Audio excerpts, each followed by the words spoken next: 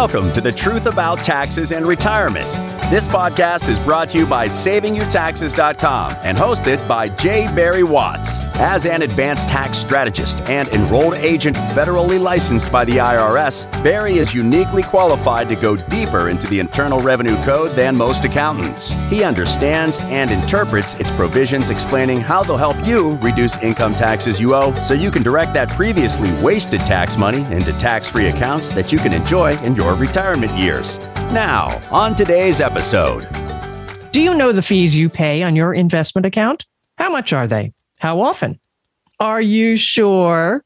And if you don't know, shouldn't you?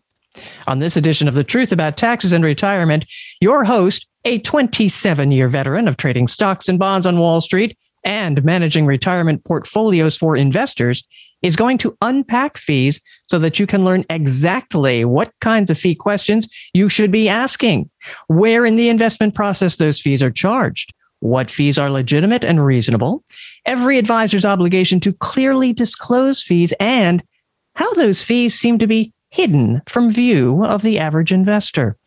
All this and more as we join our host, retirement designer and tax strategist, J. Barry Watts, on today's episode of The Truth About Taxes and Retirement.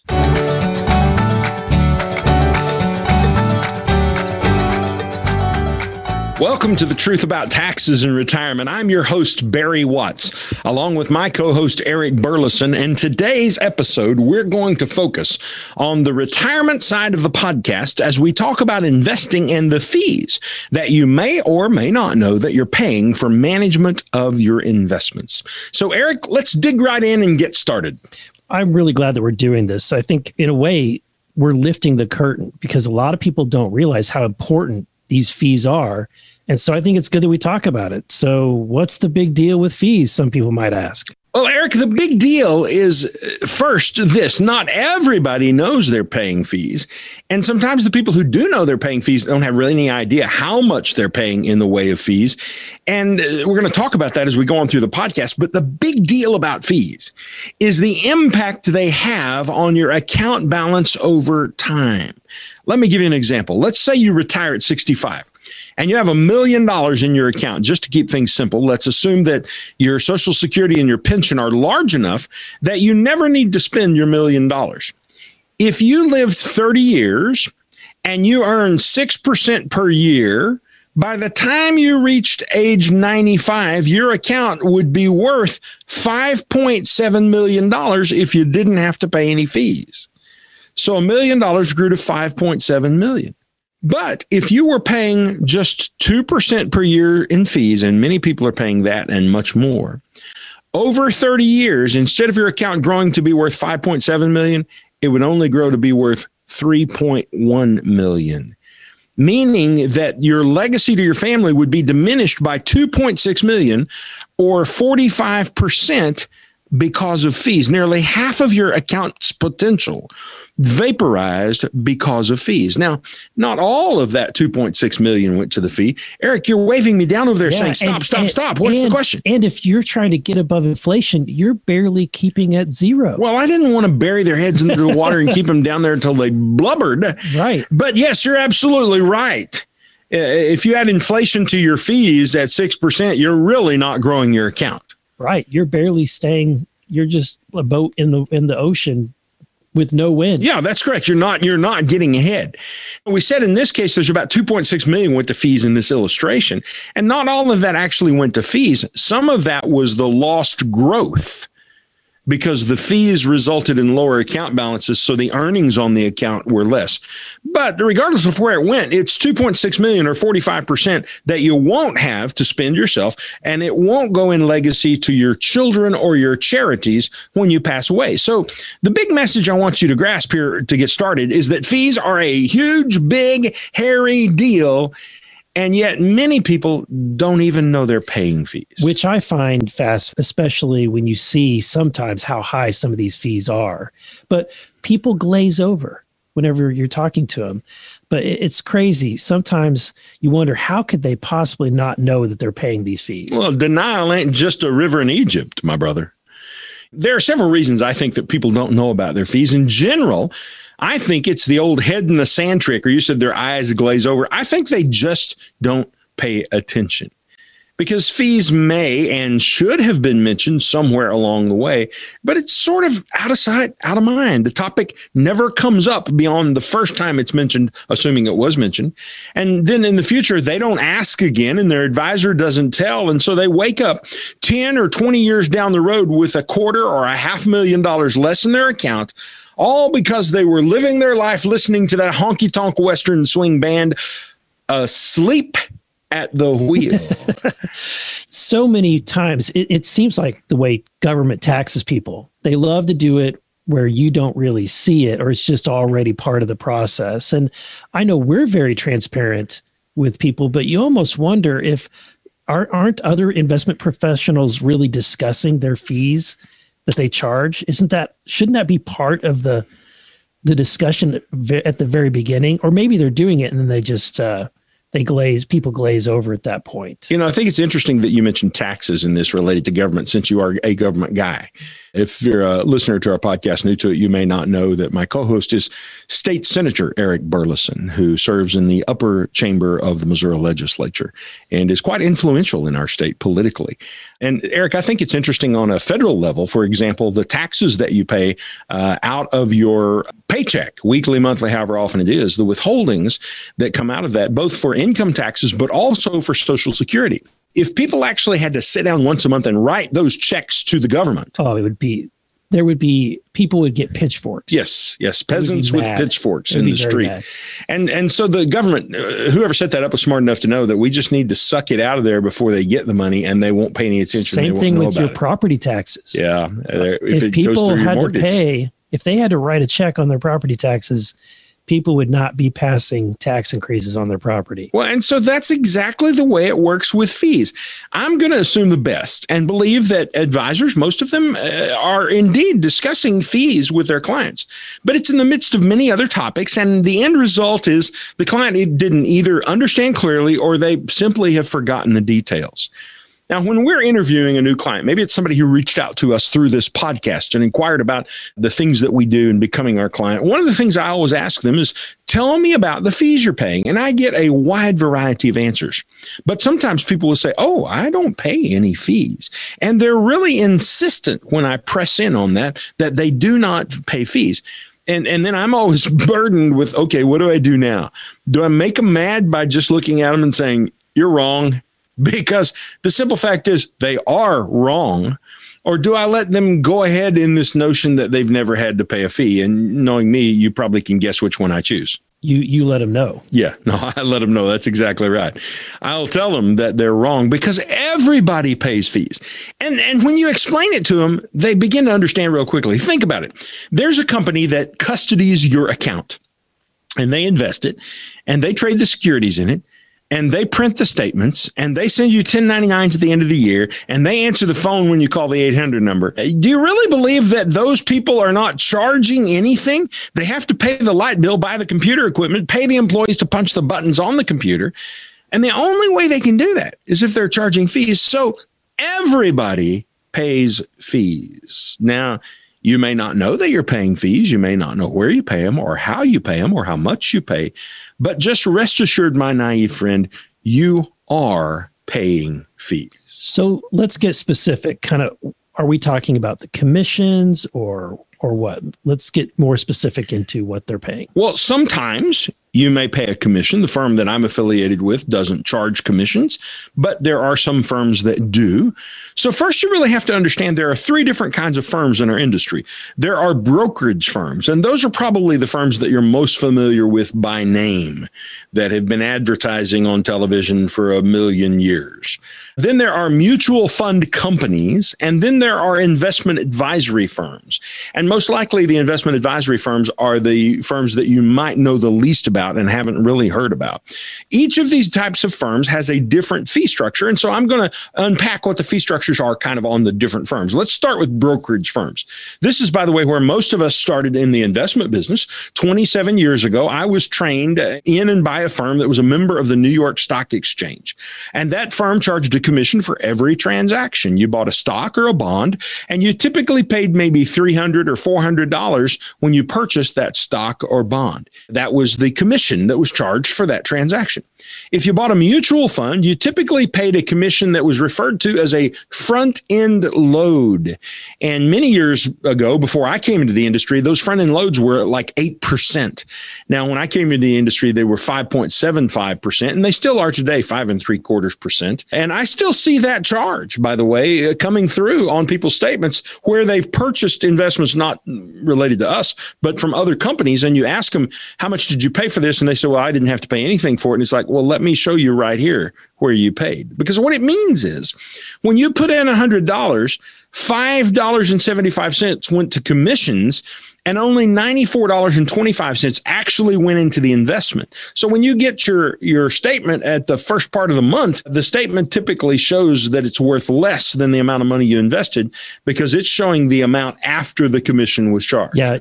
Barry, I worked a lot of my career at a Fortune 500 company, and a lot of my coworkers in the cubicles down the row, a lot of them would monthly go in and make changes into their 401k, not realizing that every time they were making these changes, they were likely paying a front-end load.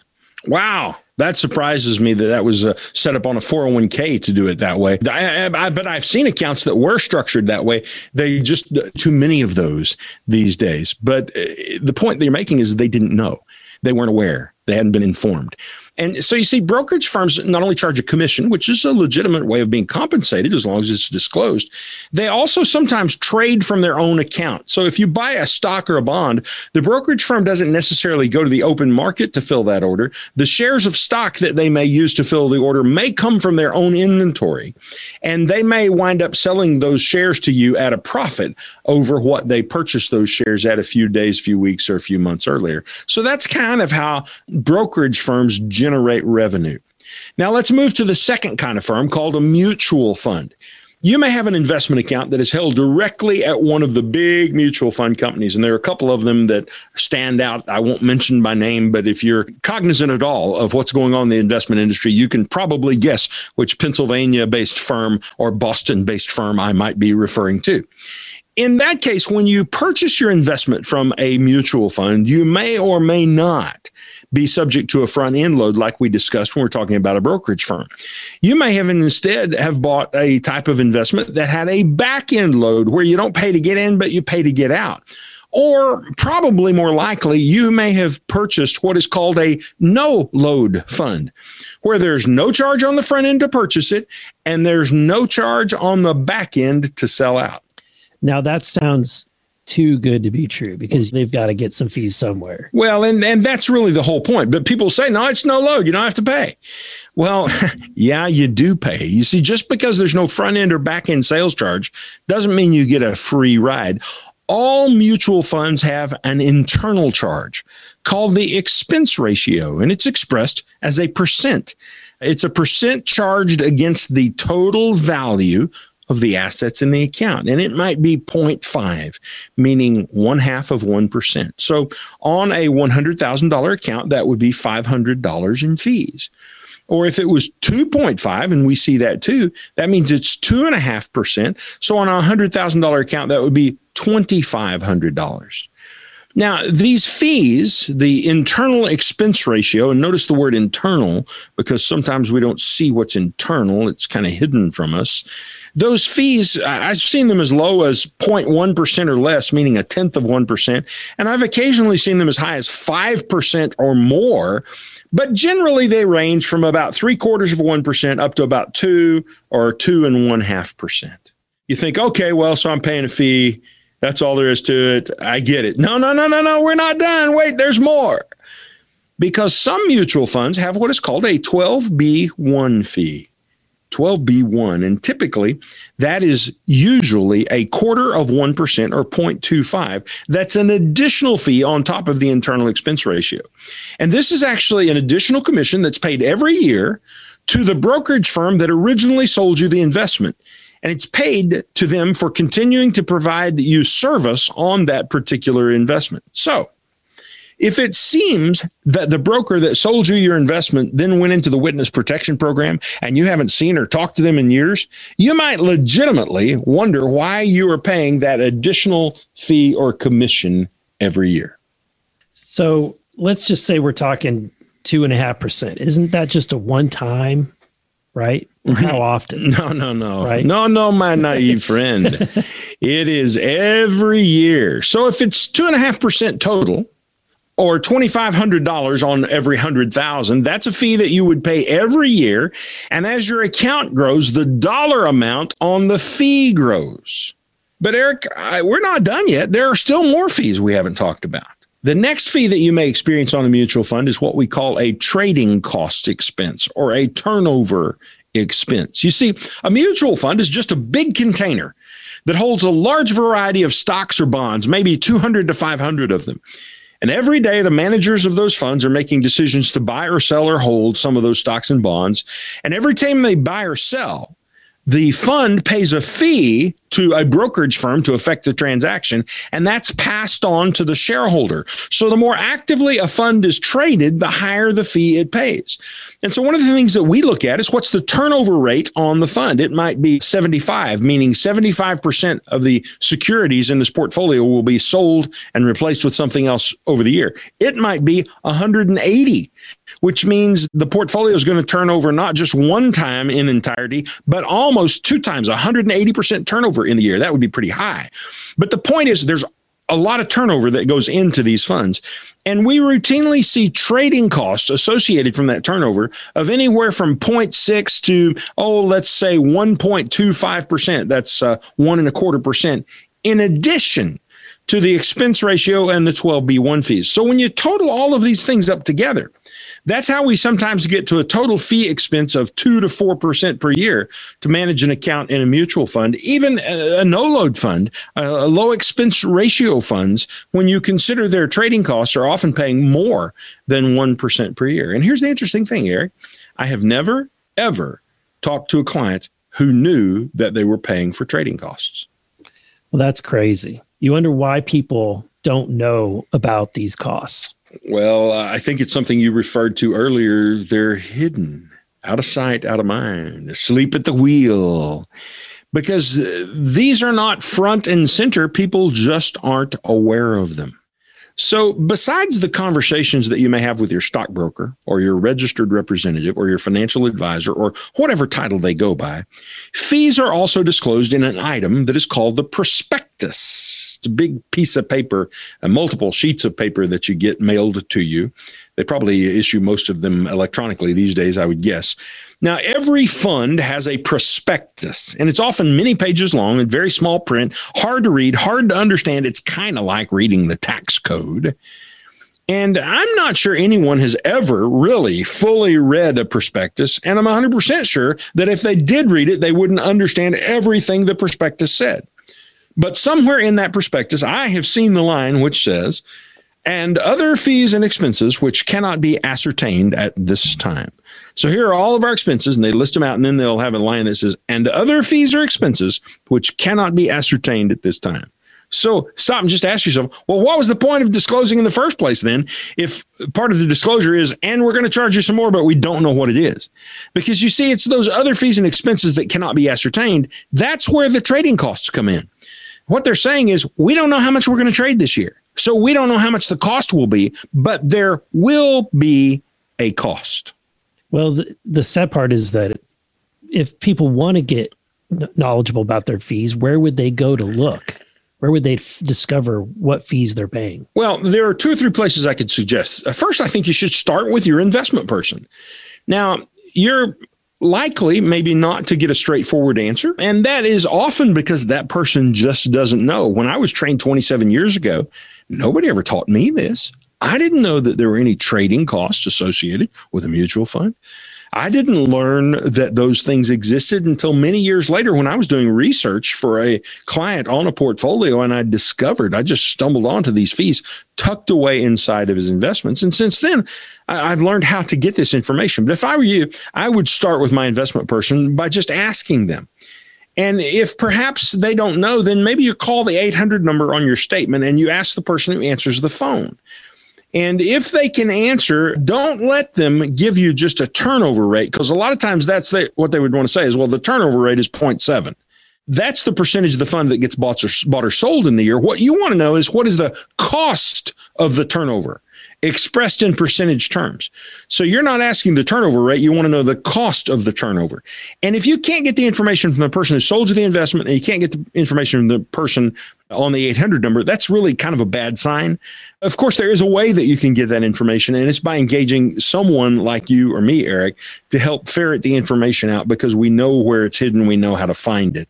And every client that we engage gets a fee and performance analysis on their existing portfolio, so they know exactly how much they are paying. So, Barry, we started the conversation talking about that there's 3 different kinds of investment firms, and we've gone over the brokerage and we've gone over mutual fund companies, and we've learned about their fee structures, but we're still missing the third one. So fill us in here. What is the third? Well, that's the one we were talking about, the registered investment advisory firm, often called an IRA. No, I said that wrong. Can I rewind?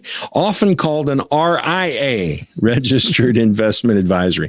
It does get kind of funny and confusing how in our investment, our business, acronyms, we deal with IRAs all the time. And that's not the Irish Republican Army, which, by the way, if you're old enough, you know what that meant.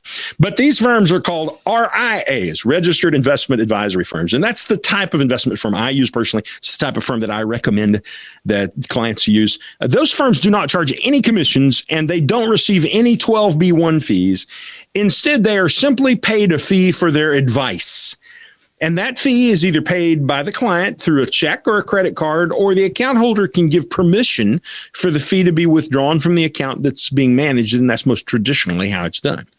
Now, these fees range from, on small accounts, maybe a couple of %, to less than 1% on multi-million-dollar accounts. I would guess that a typical average might be about 1.5% for the services of a registered investment advisory firm. And those firms will typically then use investment vehicles like stocks, which don't have any additional fees in them, or maybe they'll use exchange-traded funds called ETFs, which might have an internal charge ranging from 0.1, a tenth of 1%, to 0.5, 0.5%. Let's just say that they had 0.25% on average inside of an ETF. So if you had an account with an RIA firm charging 1.5%, and then they were using ETFs, your total cost might be about 1.75% with no additional hidden trading costs. And the nice thing here about that is that, not that anyone in the industry would do this, but because it's a standard fee, regardless of what is being invested in, it really makes things pure and simple as to there's no incentive to invest in anything that might kick back more fees. That's exactly right. There's nothing hidden there. And whether you go left or right, buy more of this or buy more than that, the fee is exactly the same. So the fee is for the advice, not for the investment that you happen to have purchased. Now, Eric, there's something I think people need to do in regard to this topic. I think they should dig into the fees they're paying. And I think they should get really straight answers. And those answers should be backed up with documentation. Don't just accept what somebody tells you. Ask them to show it to you. And you're going to have to accept the fact that you're going to pay fees, but you have every right to a clear explanation of what those fees are and how and where and when you are paying them. And once you know your fees, then the question really becomes, are you getting what you're paying for? You're paying a fee, so are you getting performance from your investments to justify the fee you're paying? Or are there lower cost, lower fee investments that might historically have higher performance that might do a better job for you?